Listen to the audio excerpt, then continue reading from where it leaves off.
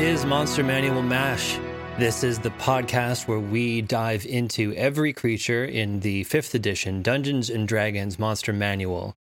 We go entry by entry, we read some of it out loud, we analyze what's there, we try to determine how the makers of that book want you to use the monsters, how they work mechanically, how they work in your brain, what the pitch of the monster is, what the hook is, what's the idea behind them, and a little bit about where they come from in myth or folklore or in the weird little perverted heads of the people that made the little margin drawings, and then whatever else we come up with, all to help get the maximum amount out of those monsters and make a good game, right? That's what we do. Yeah. Squeeze all the monster juice out of those monsters and distill it. Yeah. Squeeze them real hard. I'm Chris. And I'm Wes. And we are talking about fungus. Hell yeah. Kind of excited / nervous about this one because it's such a benign, it's a commonplace thing. It's like if there was like a Toe Jam entry in this or something, or like Goop. Goop is a monster, you know? Yeah. But let's see how the game does it. So we have 2 pages, one of description and some illustration, and the other one with 3 stat blocks for 3 different monsters under fungi, which is great. So we have taking the place of plants in the subterranean realm, fungi are vital to the survival of many underground species, providing nourishment and shelter. They spawn in organic matter, they break it down for feeding, and they typically appear on filth and corpses. And then eventually they eject spores to grow more fungi. Since the Underdark has no sunlight or warmth, they thrive in every corner of that underground realm. They are transformed by the magic that permeates the Underdark, so they develop defense mechanisms or abilities of mimicry and attack. The biggest species of them create forest-like ecosystems. So that's what all that page kind of boils down to.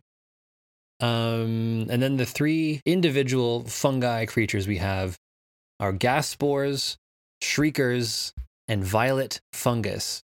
They don't get into what the biggest species are, the ones that make forest-like ecosystems. So any of like the benign, non-combatant mushrooms, you can invent on your own. But it's pretty easy to do that with a little bit of Googling. But I prepared some we'll get into a bit to maybe jump off from there. So let me get into the gas spore first. Do you know the gas spore? A little bit. Never like encountered or used one. No, it requires like a whole setup. So the first gas spores are thought to be spawned from dead beholders, where the moldering corpse feeds a parasitic fungus with aberrant magic.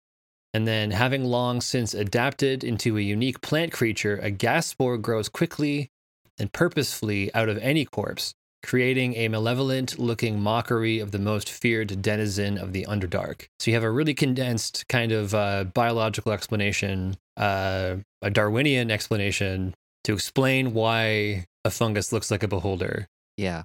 And I don't know, there's something that I kind of like about the whatever is decomposing a beholder. It's not like it's not going to be like a regular situation, you know?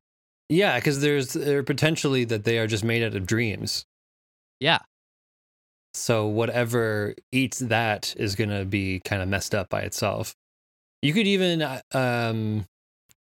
like, it doesn't have to be a parasite, although a parasite isn't a bad idea, but like a gas spore could be like one phase of a beholder's life.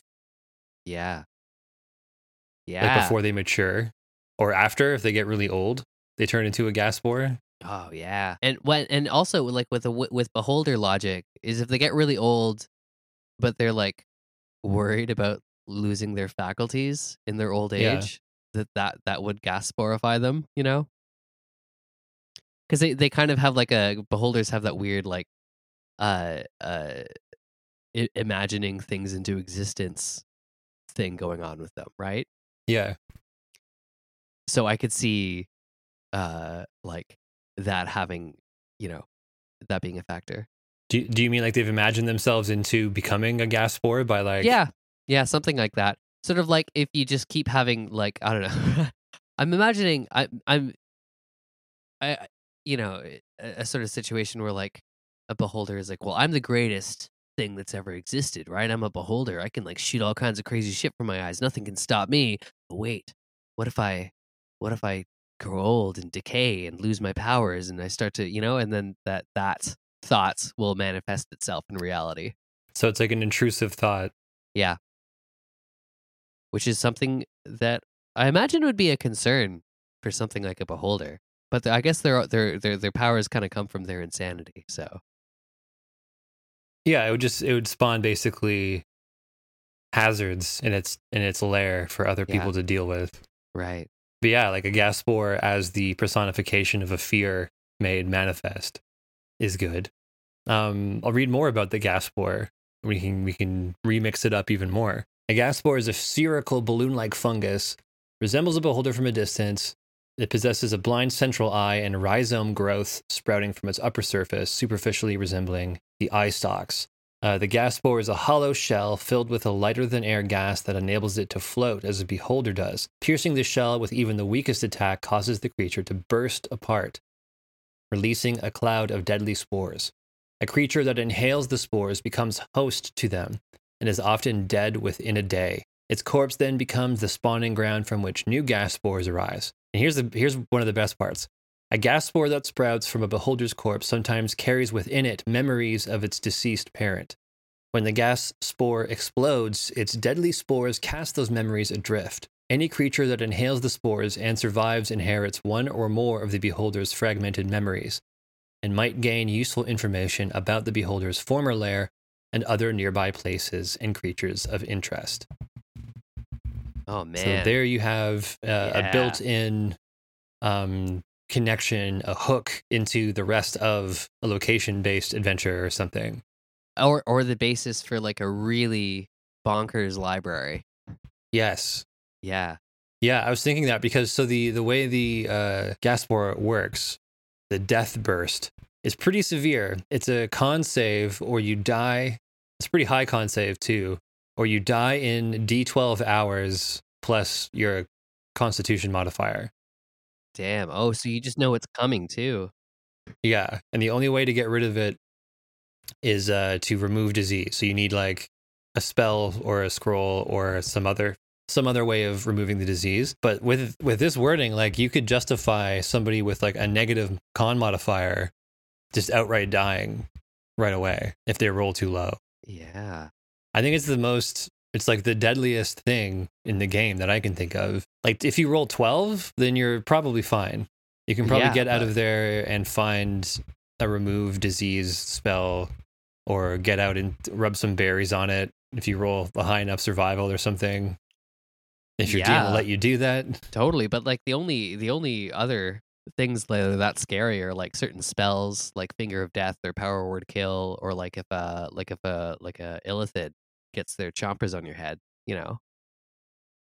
But like very few things are just like, yeah, you die. Yeah. Or I guess there's getting punched by a high level monk with the quivering palm. There's that too. What does that do?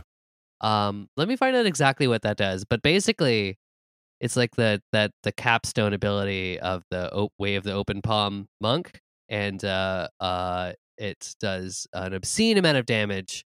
But after the monk did, let me find what it actually does. Let me find that instead of just sort of paraphrasing it here. And then Quivering Palm.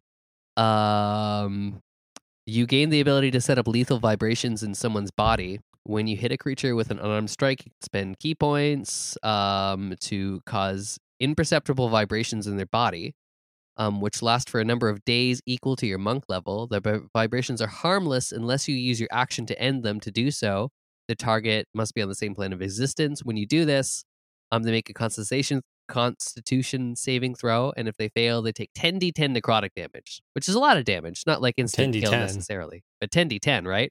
But they hit you with a quivering palm, and then you're vibrating, and then they just decide when to stop the vibrations, and you take that damage. It's pretty hardcore, but fungus can do something similar. As dangerous as a hand. Also, I love the idea though. Like, I know that they've got the built-in sort of backstory for this, the why these gas spores come into being, but there's all kinds of examples in nature of mimicry, and I like the idea of it wants you to attack it so that it can spread its spores, right? Because that's what helps it spread. So it looks like a monster that adventurers would want to kill because that's how it spreads its spores, right? Like it looks like a beholder, so that adventurers will cause it's like they're the pollinators almost. My one argument against that is that beholders are so dangerous that I think people are more likely to run away from them. That's true. You know? Yeah, it would make more sense. It was like a little kobold or something. Yeah, something a little kind of helpless and like a little kobold holding a big bag. Yeah, or like a rude goblin. I think all goblins are rude. Yeah. Something else you could do with the gas spores is not limit yourself to making them look like beholders. Anything can be a gas spore like mimic style. It's like a biological mimic. Yeah. But not sentient like a doppelganger. Yeah. Although I do love the idea they can look like anything, but they still are like weird and floaty. Yeah, exactly. So maybe they used to be, and then through process of elimination, only the ones that look like things that can actually float have survived because everyone else has been quickly disposed of. Yeah, everything else got selected against. But that'd be a really good trap, is just have like a floating guy not responding to anything, no stimulus, just kind of like looking at you dumbly, and then the first person to like do the slightest amount of damage to it just gets it. Oh, he just pops and everyone gets poisoned. That's horrifying. That's fantastic. Yeah. I'm imagining just like sort of kind of bouncing against the corner like a helium balloon. Yeah. And then whatever they infect, just like that body becomes the next gas spore. Yeah. And also, wait, unless I misunderstood this, when you're infected, you also get some of the memories of the thing that the spore was mimicking. Yeah. I wonder, do the memories, is it only the spore that exploded on you gives you the memories, or do you get like a chain of memories? I think you'd be in your right to say you get like a whole chain. Yeah. And that's a good bit too, because you get to make up like psychedelic descriptions of the rest of the dungeon, or like bits of history. You can give hints about other things going on, magic items, secret rooms, or just like make up crazy shit so that you amp up the paranoia. Yeah.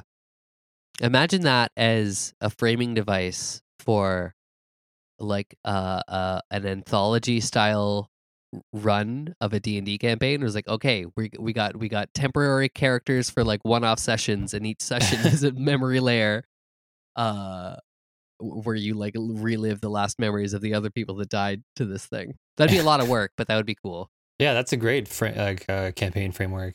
It's because it's sort of like an anthology. Of course, you would run into the problem of like, you always know that you end by getting exploded by the fungus. Yeah. So there'd have to be a way to deal with that when like maybe a player finds a way to avoid that. But then maybe, I don't know, then maybe that causes a time paradox, and that starts a new whole adventure hook. There's all kinds of things. Yeah, because that's the slippery nature of like fungus trips. Yeah. You're not merely looking at history, you are like slipping through dimensions, possibly. Yeah. So I don't know if you know this, but there's a lot of talk about how crazy mushrooms are. Yeah. You know? Yeah. It's almost it's kind of magic about them, you know? There is something potentially magic about them. Yeah. I like the idea of the library too. Because here's something. So the thing about the like sudden death, the possible big danger from the spores, is that might be too cruel for a typical 5th edition group. Yeah. Because I'm like, we've talked about it before, and we're both fans of like maybe an older school treatment of things where like things are a little more dangerous and your character can get messed up in different ways. Yeah. And I like to play my characters like a stolen car, you know? Yeah. Yeah. But the game doesn't necessarily reward that kind of behavior, at least the way it's like it's presented in the book. And especially like people that don't have podcasts about it and don't think about it every moment of the day. There's a lot of tools to make a character and invest a lot of time and energy into making a character. And you don't want to just have them be able to be killed with like one lucky roll or one unlucky roll. Yeah. You know? So I think you should add, it's fine to have like a dangerous thing, but you need to add a warning or something. They need to be given the chance to equip themselves with like remove disease spells, or at least to know where they can get them quickly. Yeah. Or something. Yeah. But I did think of a situation where you could entice people to voluntarily burst open a gas spore, and it would be in a sort of library situation, but like, let's say the library is flooding or is otherwise becoming dangerous somehow. The walls are coming down and there's a secret way out, but in order to do that, you have to learn secret knowledge only available from one of the many jars of gas spore, and you have to like break them open and inhale them and just pray you get the right memory. Oh yeah, pray you get the right memory and pray you get enough time to deal with it after. Yeah And then you have to race against the clock to get out of there. Yeah, because I think you got to split the difference of like, if you warn them ahead of time, they're going to have a bunch of remove disease spells, and then there's no danger. But when you can entice, when you can nudge players into making dangerous choices, that's where it gets like the most interesting. Yeah. I also thought it would be a good way to extract memories from anyone. Like say like the king's got a thief locked up in his dungeon and he's stolen some stuff, stolen the royal jewels. So they make him into a gas spore, they burst him open, and now some poor idiots have to ingest him to try and get the memory of where he put it. Yeah. Or as like an interrogation tactic. It's like, you can tell us what you know, or we can spore you and get it anyways. So yeah. And then have you ever seen A Field in England? No.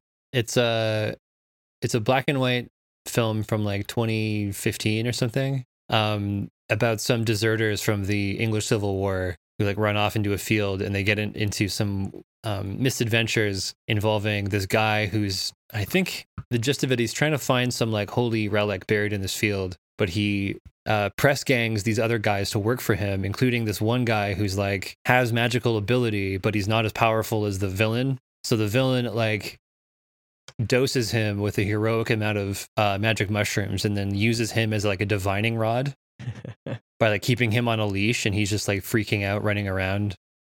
So you could do the same with like a spore sniffer. Yeah. You like freak out the thief. You're like, look at this guy we got on deck. You've given him so many spores that he's just like in a perpetual like dream hound. He's like some weird feral dude on a leash. Yeah, he's a feral dude on a leash, but every once in a while he'll be like, everything's the Mendelbras set, man. It's all fractals. You know, some classic mushroom insights. Yeah, it's Fractal Frank. Yeah. The next mushroom, I have to make a distinction between mushroom and fungus. I don't have to, actually. But what I'm trying to do is distinguish the fungi from the myconoids. Yeah. Who are mushroom people that we'll get to sometime. Yeah. So we're trying to stick with the things themselves, you know? Yeah. Shrieker, man-sized mushroom. Yeah, they are, I think, a really good classic dungeon complication because you don't see it coming. There's no mechanical way to determine that any given mushroom is a shrieker. It just says that they, like, one of their abilities is that they look like other mushrooms, whereas the gas spore, it has like a perception target difficulty rating or whatever, a target number you can roll against to determine that it's not beholder. But these ones, a shrieker, you don't get a chance, which is harsh. Yeah.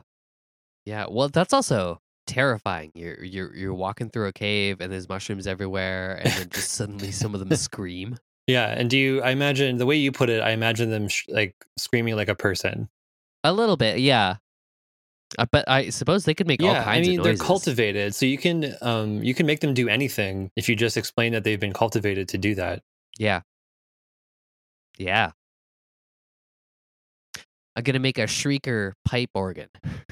So every key on the organ stimulates a different shrieker that I've raised to have a different pitch, and so I play this giant The cave fungus as flute. an instrument. I'm gonna make a bard, and that's my instrument, and I gotta stay in the cave. And the whole game is about managing your musical career. Yeah, it's tricky because I can't tour. I gotta Yeah. bring people to me. You have I'm to stationary. do a lot of so social media. It's like a Vegas act. Yeah. You can make them do you could do like a crazy light show. It's easy to make. Oh, yeah. Yeah, there's all kinds of bioluminescent mushrooms. Yeah, out there's there. all kinds of mushrooms out there. This is what I mean. Like you can make them whatever you want a mushroom to do, or like if Yeah. they're basically like if you had to think of a trap, you'd have to you don't have to get into Yeah. it too much, but like it's helpful to think about the physical mechanisms that make something do what they do so that players can interact with it and have like a meaningful interaction. But if you just explain something is a fungus, you don't have to explain anything else. Yeah, because fungus can do anything. Like, there are fungus that just turn ants into zombies. They Oh, yeah. mind control ants and Yeah. get them to get eaten by birds to spread the spores around.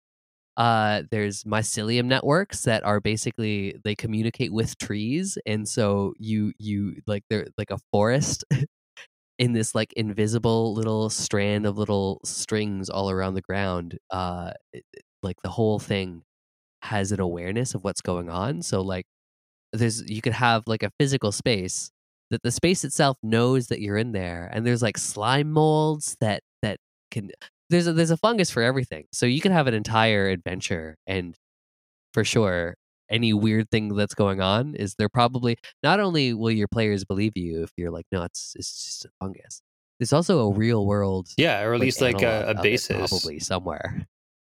Like there's the basic Yeah. version of the advanced one you're including in your game is like that's real. Yeah, that the Yeah. tree thing is interesting because it's like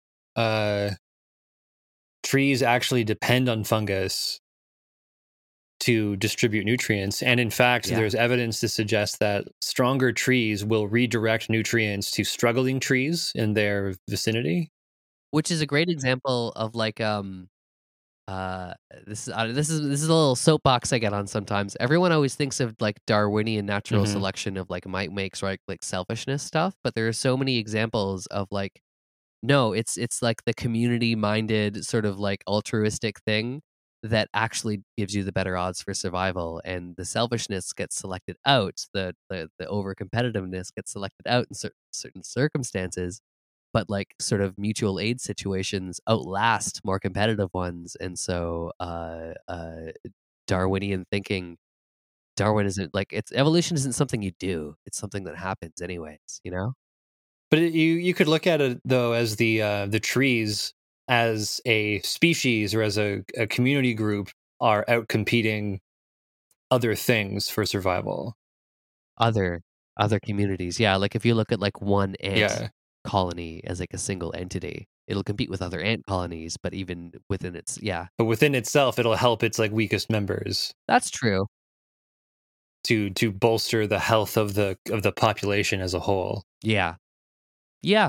You could use that into it just made me think of like a you could have underground internet. You could have underdark internet basically. Yeah, the Wood Wide Web.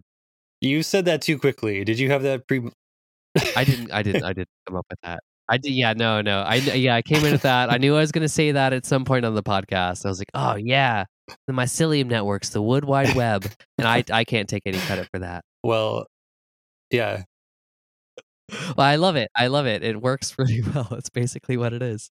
You could make it like anything they do or touch like reverberates or is somehow transferred. Like I can see the Drow doing this, making it so that like whatever Yeah, they have like an area Yeah. kind of full of cultivated fungus that will somehow transmit the like tactile information of whatever's treading on them through the network, and it'll pop into some drow priestess's head or fungus slave.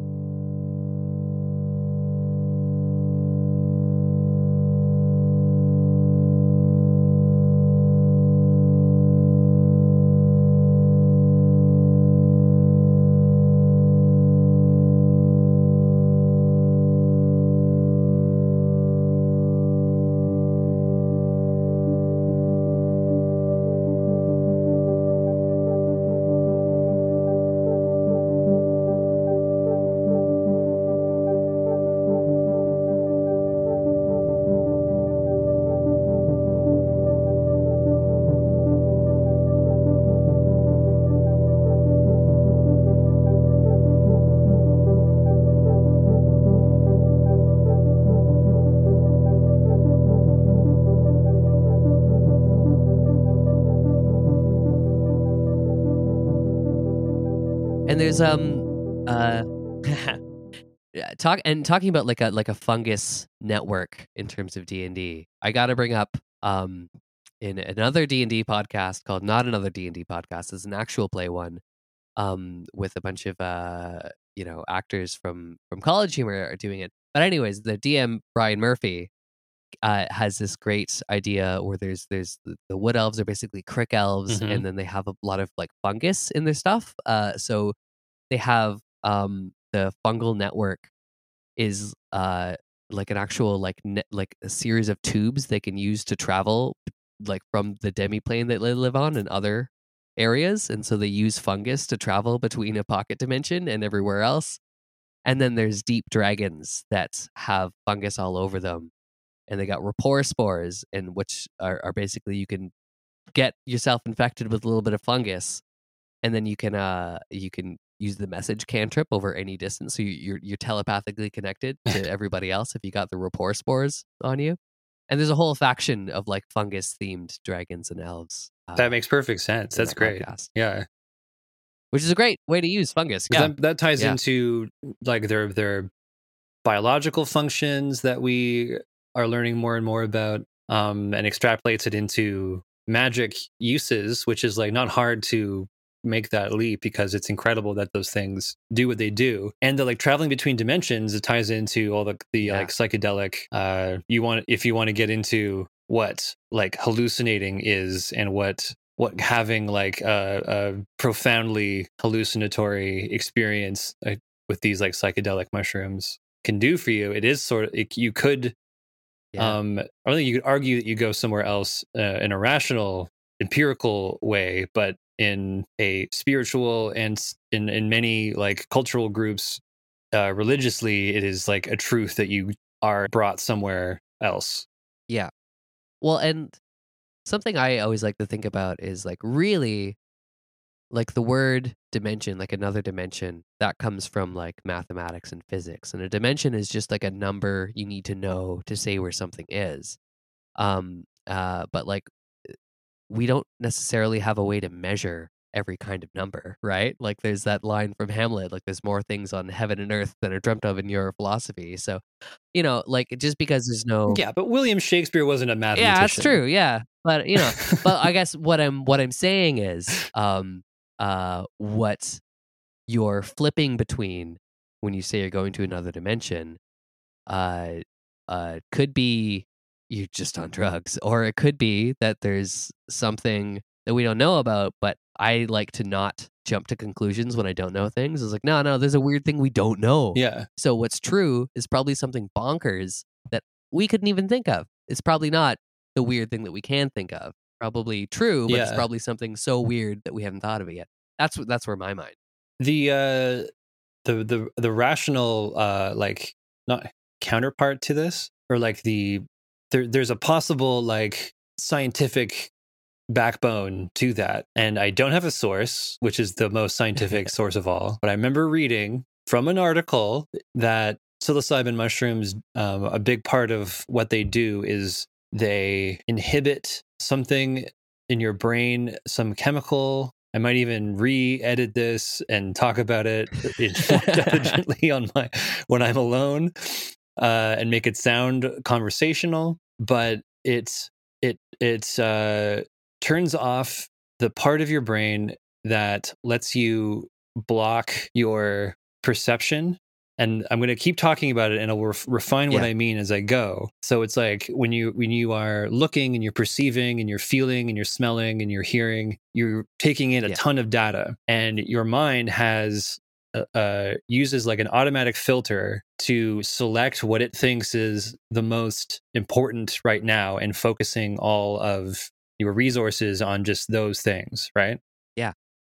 But when that filter is turned off, you all of everything you're perceiving kind of hits you at once, and your mind is allowed to make like nonstop connections between things, which is why you get stuck looking at the pattern of a rug or something, because you are seeing everything. Your mind isn't filtering any particular part of it out, and it's not stopping you from making. It's like, oh, this reminds me of this. It reminds me of this. It reminds me of this. Nothing is being stopped short so that you don't go on these crazy tangents. So it's allowing you to make these insane connections. So maybe by not having that filter, you are getting a peek at whatever you want to call it, whatever like truth is actually there that we just aren't able to perceive normally. Yeah. And it's not a truth. It's maybe not like a profound truth, but it is like it's a punch in the gut. It is like an opening up of a cliff in front of you. And like, it's worth keeping in mind that like what you perceive with your senses in day-to-day, like modified consciousness is like a model of reality that your brain is building on your sense data. You're not just directly perceiving reality. So it's, of course, you could do something in your brain to like model that reality differently. And there's who's to say what's more accurate. And a lot of that, I don't know what you said, just reminded me of something I just read in the book Fear of a Black Universe by Stefan Alexander. And he's a physicist, and I can't remember the name of the other physicist he was talking to, but he was talking to another physicist who was like a mentor of his who worked with Stephen Hawking. And this other physicist was like, hey man, you got to keep a dream journal. Here's why. I secretly spent the last 10 years studying like Jungian archetypes, and I trained myself to perform physics equations in my dreams, because when you're dreaming, a similar thing happens. Your brain doesn't have the same sort of like filtering thing there, and specifically when you're dreaming, you don't have the filter when you're awake in waking life. You generally have like a filter, like an anti-paradox filter. Your brain is like, well, no, that can't. Like something can't be purplish yellow. That's ridiculous. You can't have a triangular square. That's crazy. Because like normally when there's a paradox, that's a clue that you're actually missing a detail, and it's a good survival technique to not be like overwhelmed and confused all the time. So your brain filters out paradoxes, which makes it harder to think extremely abstractly with like 20 different variables. And so this physicist taught himself to do physics equations in his dreams so that he could think more abstractly without being held back by sort of like the enforced logic of like your brain in waking life. And he was able to solve some pretty important problems in quantum physics by writing down the equations he remembered dreaming when he was dreaming about equations, you know? And so you just got to turn off some parts of your brain sometimes, and then you can learn more true things about the universe that your brain exists in. So shriekers, huh? It's a mushroom that yells. You know, not all mushrooms went to university, and that's okay. You know, it probably makes a pretty decent living. You know, it's a scam anyways. Should be free. Yeah, Shrieker had a lot of kids when they were young. Got to support them. Genuinely speechless about that whole thing. But we got to press on. Thank you for indulging my wild tangent. I haven't done anything in my dreams. I tried keeping a dream journal. I keep crashing cars, and the world runs out of friction. Yeah, really? Yeah. I'm always the world runs out of friction. Everything's me included, slipping and sliding all over the place. That's what I keep dreaming about. Who knows what that means? That's a good fungus monster, though. Frictionless. Yeah. Some kind of slime mold. Those are fungus. Yeah, that it just has like an impermeable gooey membrane that you can't get a hold of. And there'd be a pretty easy way to do the stats for that, is because I think in the Eberron book there's a way to make stats for living spells. Like you turn a spell into a monster, and if you just took the spell Grease and gave it some hit points and speed and a stat block, then you got your slime mold zone, baby. I think it's funny. I think mold is a different entry, even, which makes sense. Even though they are like the similar, like layman's category, but they're entirely different organisms. Are monster. There's a whole category of oozes and slimes, and I think those are either aberrations or their own thing. I think they're their own thing. But the closest thing in reality to them are slime molds, which are real things on Earth. But then all the fungus are categorized as plants, and that's a whole other thing. That's a whole other problem. Yeah. Yeah. That's a whole other thing. It's a whole other problem. And it's even described, when I said it out loud at the beginning of the show, I was like, plant. Yeah. It's just made out of a plant. Like they're really testing you sometimes with these things. But do they not know? I guess it's not fair to me to be like, do they not know that it's nerds that play D&D? Because it's all kinds of people. But like surely somebody at Wizards of the Coast could be like, maybe people are going to be like weirdly nitpicky about what we call things,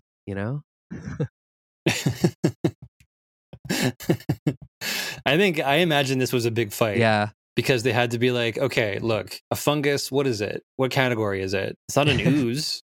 Right. And then do you make a whole... It's not a plant. ...category? Do we make a whole other category for like these three things? They did it for the ooze, I guess. But like, plant is close enough? And just hope no science nerd ever reads. Or, they would maybe assume that, like, what the science nerd is going to get, that we had constraints, or maybe they'll give us a charitable read.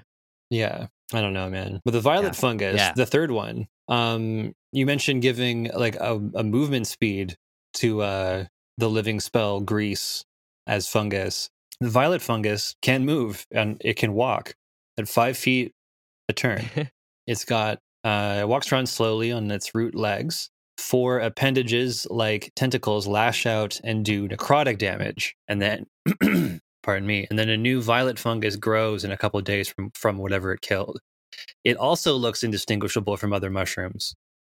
For these three mushrooms have been around since AD&D. It's kind of bonkers to me that if they've ever invented new ones, they've never stuck around, because these are the only 3. Lots of like mushroom style things, like the myconoids, but they were like satisfied with, they're like, nailed it. Back in the day, the violet fungus looked like shriekers, and they were often in mixed groups. Do you think that would mean that they were next to each other in the book? Oh. No. No, they were not. The violet fungus was under F for fungus. Oh, of course. Yeah. The shrieker is under S for shrieker, and the gas spore was under G. It's like violet fungus was like a name. Yeah. Yeah. The violet fungus was way more dangerous too, but it was in an undefined way. It says 1 hit will melt flesh unless you use cure diseased in 1 round, like within the round. That's giving so much power to the DM. Yeah, maybe I didn't read it right, or maybe there's some mechanism that means, but I don't. There's a flesh melting table somewhere. Yeah, probably. And then the AD&D gas spore is the same, but a little bit different. It automatically infects anything with exposed skin. So there's no roll, there's no con save, but it will only kill them in 24 hours instead of a D12 plus con. So I think this is the rare case where a 5th edition monster is actually more lethal than the old school one. Yeah. Unless you didn't know. Barring the con save. The con save is 15, which is fairly high. So I think it's still... Yeah, that's a tricky one. And I mean, unless you walked into the room with exposed skin and somehow didn't know that you were exposed, and then a day later in game just died, but that would be a terrible, terrible, unfun way to die. Yeah, I should have rolled for perception that room a month ago. Yeah.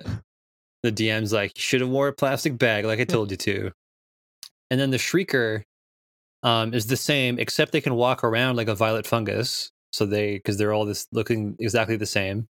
and they have an explicit 50% chance of attracting a wandering monster. And there's no mention of cultivation. Right. So it was just kind of meant, I think mechanically, its whole idea was that it would just trigger a wandering monster chance, because it was like expected that you would encounter wandering monsters and you would have to try to manage your time management.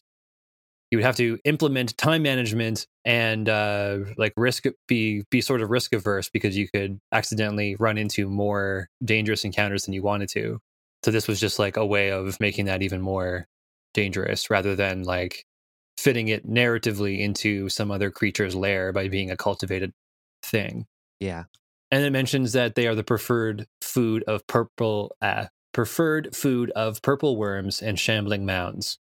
Right.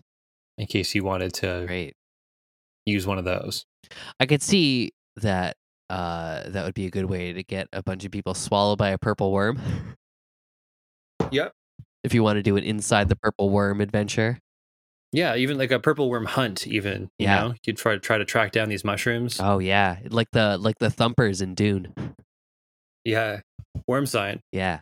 Even there you go. In Dune, the spice are basically like dried mushrooms. Oh yeah. You could say. So you got to get a purple worm to digest your shriekers and get your hands on that. Oh man. Oh buddy. You'll be able to oh buddy. You'll be able to successfully navigate hyperspace or whatever it does for the navigators. I can't remember. I think that's what it does. Yeah, it lets you turn into a worm freak. Yeah, a big. And then you can fly through the stars, and that lets you do math fast enough to fly a spaceship. Yeah, let's do that secret math that guy was doing in his dreams. Yeah, do dream math. Got to do the dream math. So I wanted to briefly talk about what fungus. Like, how does it make you feel? What's the hook of like why fungus? Why is fungus so popular in like dungeon games and in the general science fiction like pop culture? I think it is, along with some like deep sea life, it is something that is like a part of nature. We can see it on Earth, but it just like when you look at it closely and you think about it, it seems really alien, you know? Yeah. Like I think there's a reason why like in Morrowind, instead of trees, it was giant mushrooms replaced the trees, and everything was like fungus based there because it was supposed to feel like this different sort of place. Also, I think it's easier to animate mushrooms. But less polygons. But I think that's kind of like that's got to be part of it, right? Is that there's something about it that just seems like somebody made it up, but it's real, you know? Yeah, I think it's a big part of it. Yeah. I think going along with that, it's sort of it's like one step past mushrooms, you get into like Lovecraftian cosmic horror. Yeah. Where you like mushrooms suggest that the world is so much more than your normal experience. Then you get like down into the dirt of like slime and ooze and stuff like that. These things that are alive but share like nothing with you, have totally different desires and goals and living conditions. Yeah. And like if the world, like if they were smarter, they would convert the world into something like where you and I couldn't live in. Well, and there was a while during the Cambrian period when all plant and animal life was in the ocean, but the only life that was on land was fungus. There was a while, like mammoth fungus, right? Giant mushrooms and huge, crazy things, and like all kinds of stuff probably under the soil. And and so like all of the other, life, all the plants and animals, it was still underwater. And this is when this is before fish. This is when it was like all kinds of weird crustaceans all over the place, right?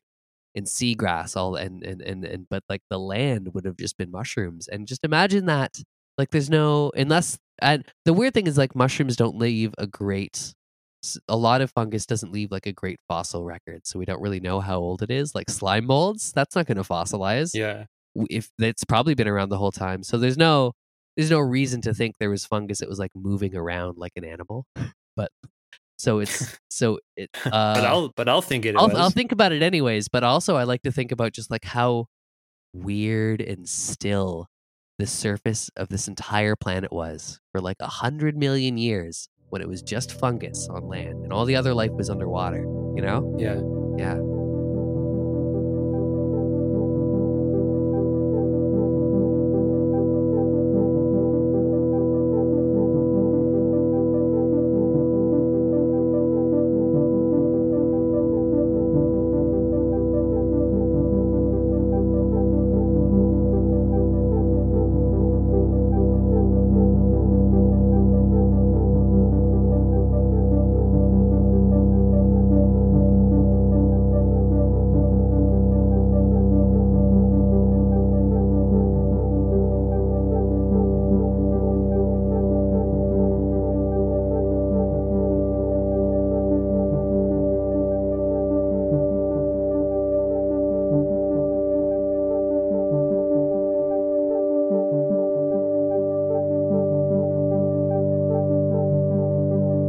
That leads into like another point of interest, which is like mushrooms being around for so long.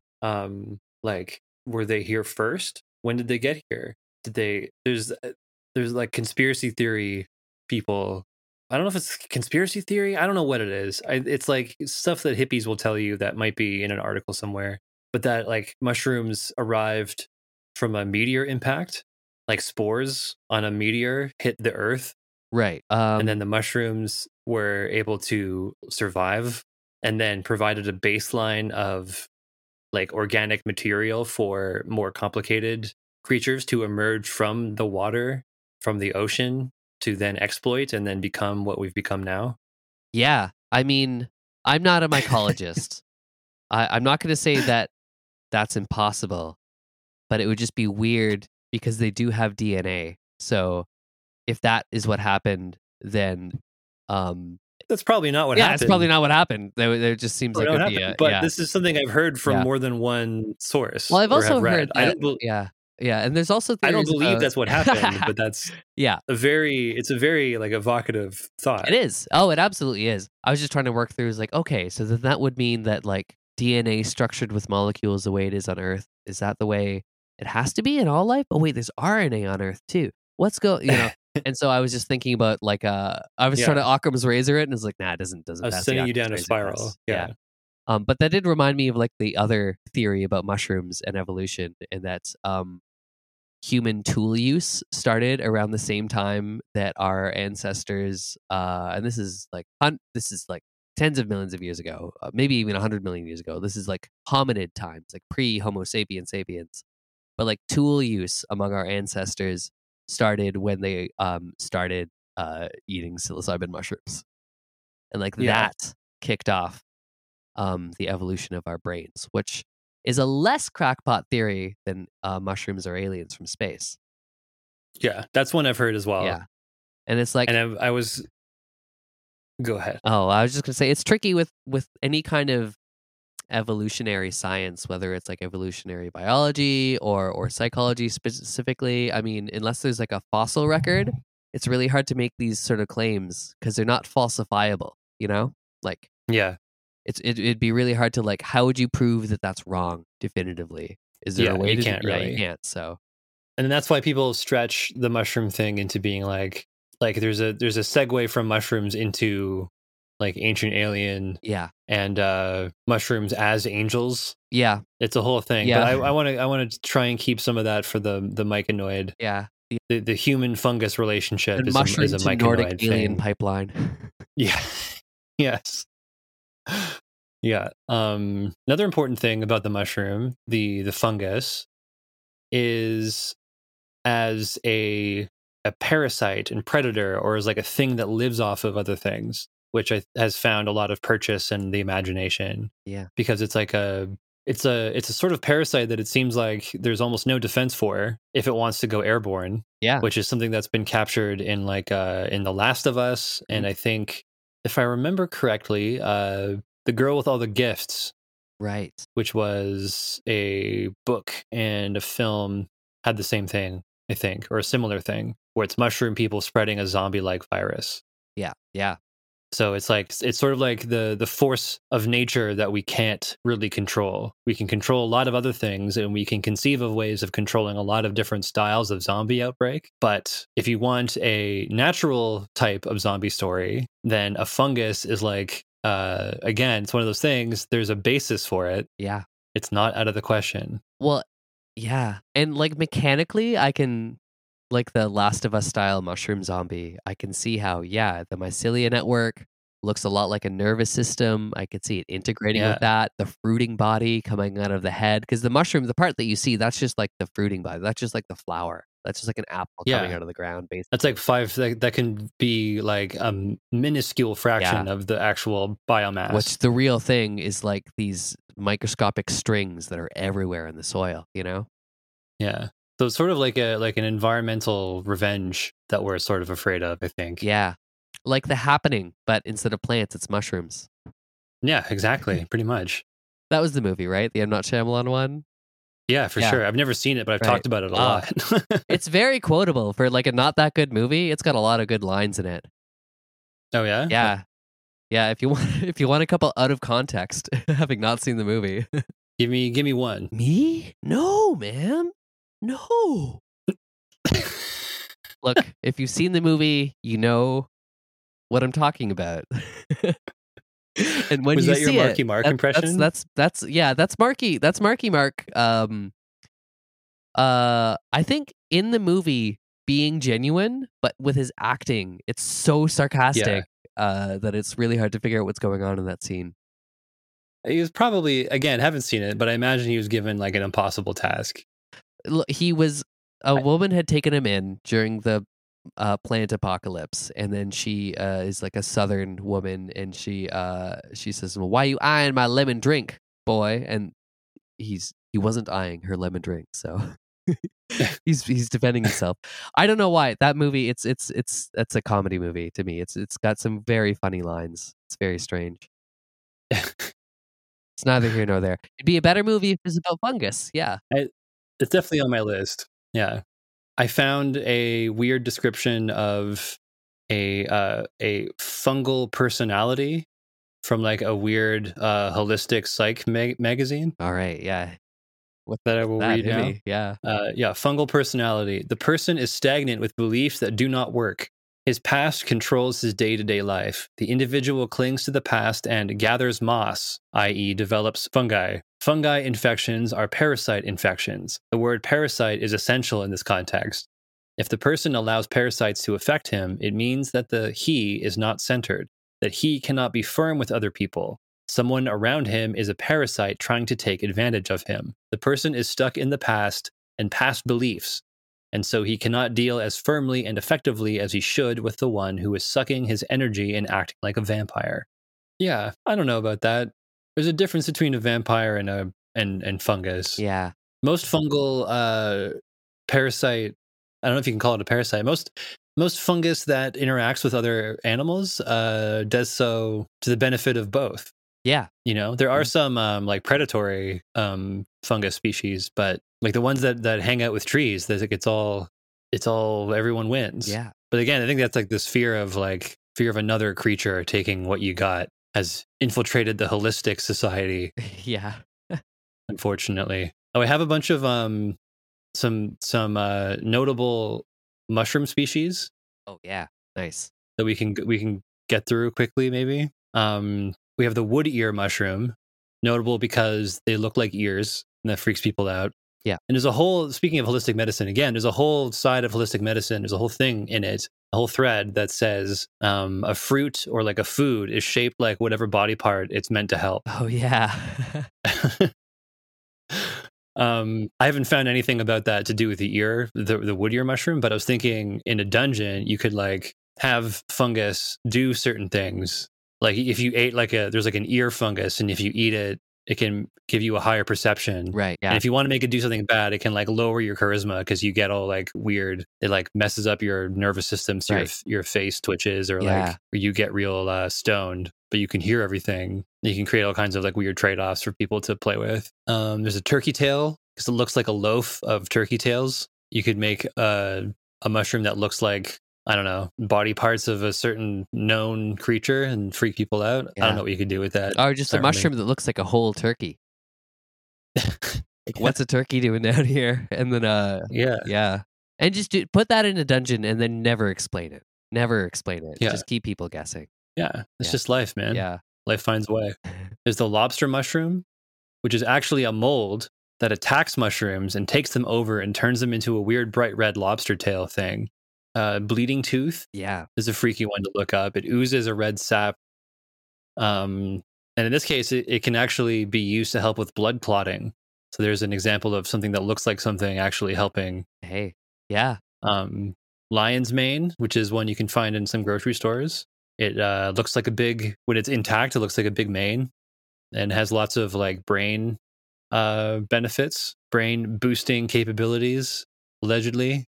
And then cordyceps, which you already mentioned, which is the ones that infect insects and make them climb really high and get eaten by birds and sprout spore bodies that explode from high places and spread like that. I call it the Hollywood fungus because when that I think it was National Geographic, that thing dropped in like 15 years ago or something. Yeah. And when it did, I swear to God, like this is the reason we have, certainly it's the reason we have Last of Us. Oh, for like sure. The people that made that show or that game are like, were probably our age, saw that same video and then like carried it with them forever.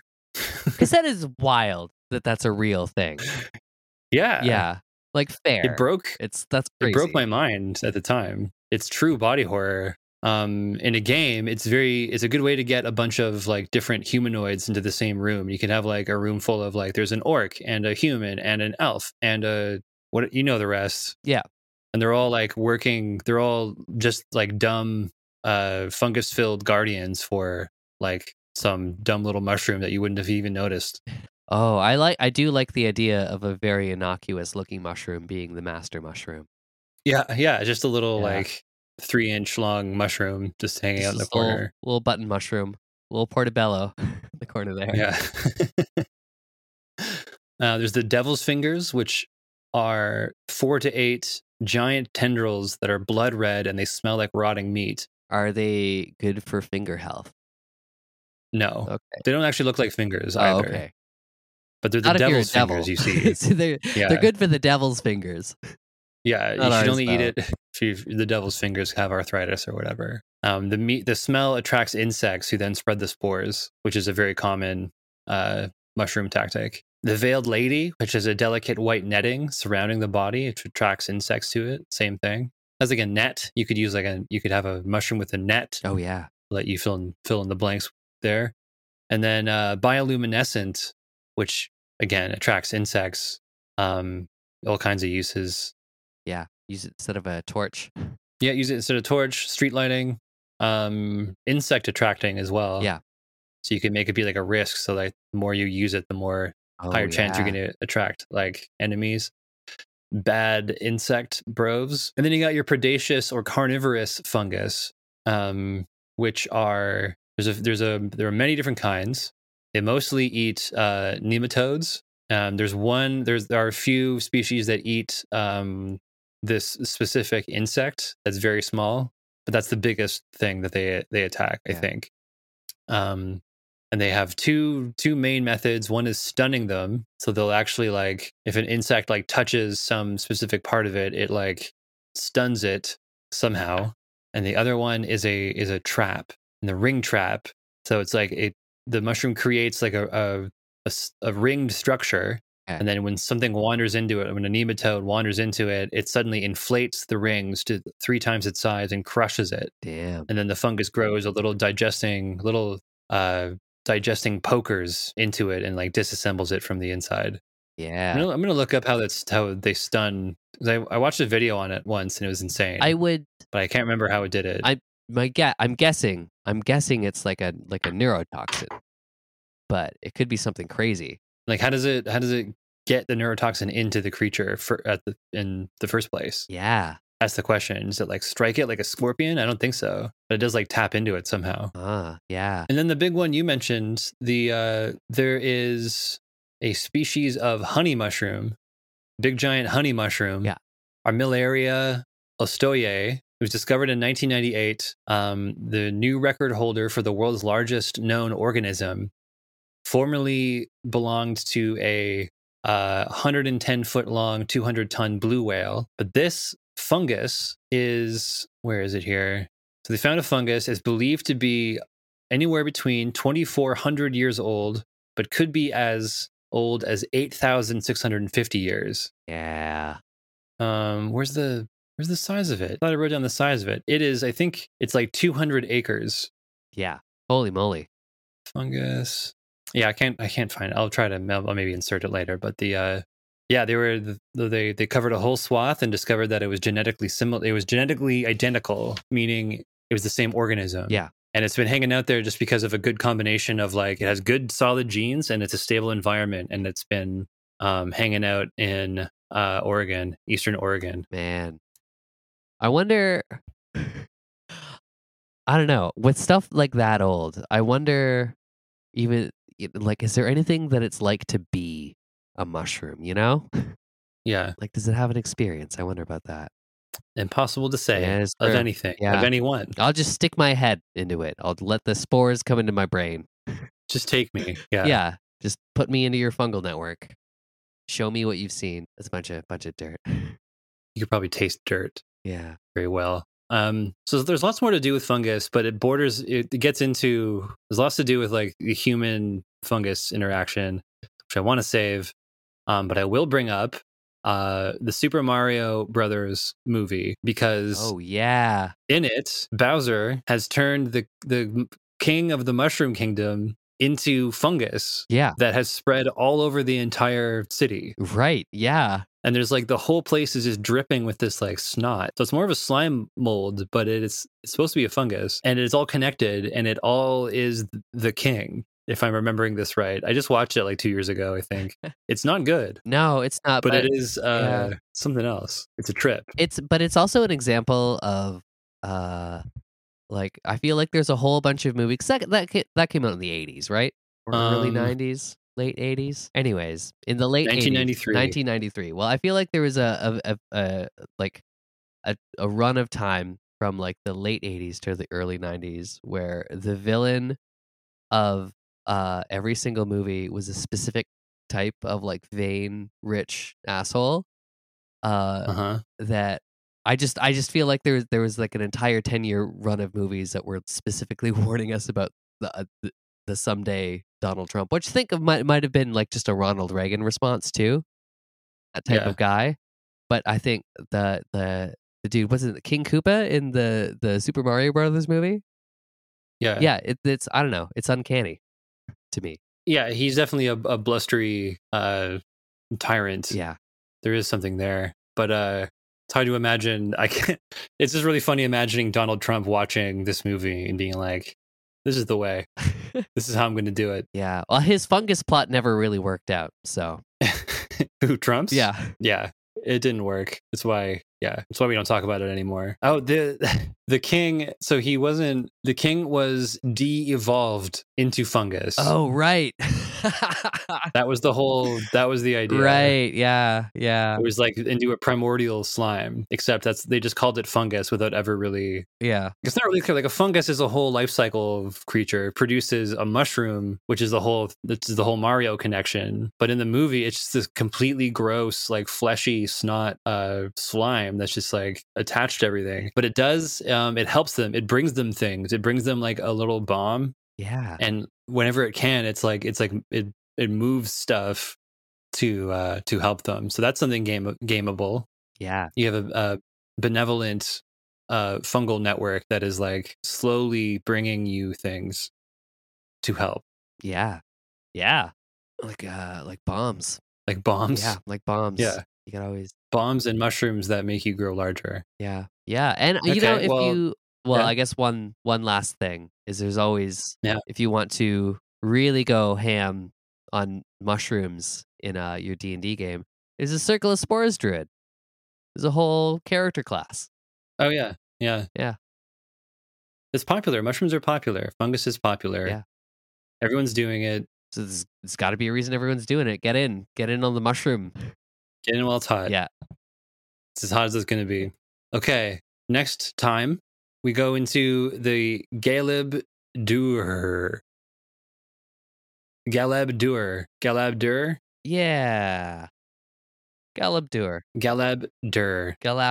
Let's go with that one. Galabdur. Little Rock Boy. Yeah, next time we're talking Little Rock Boys.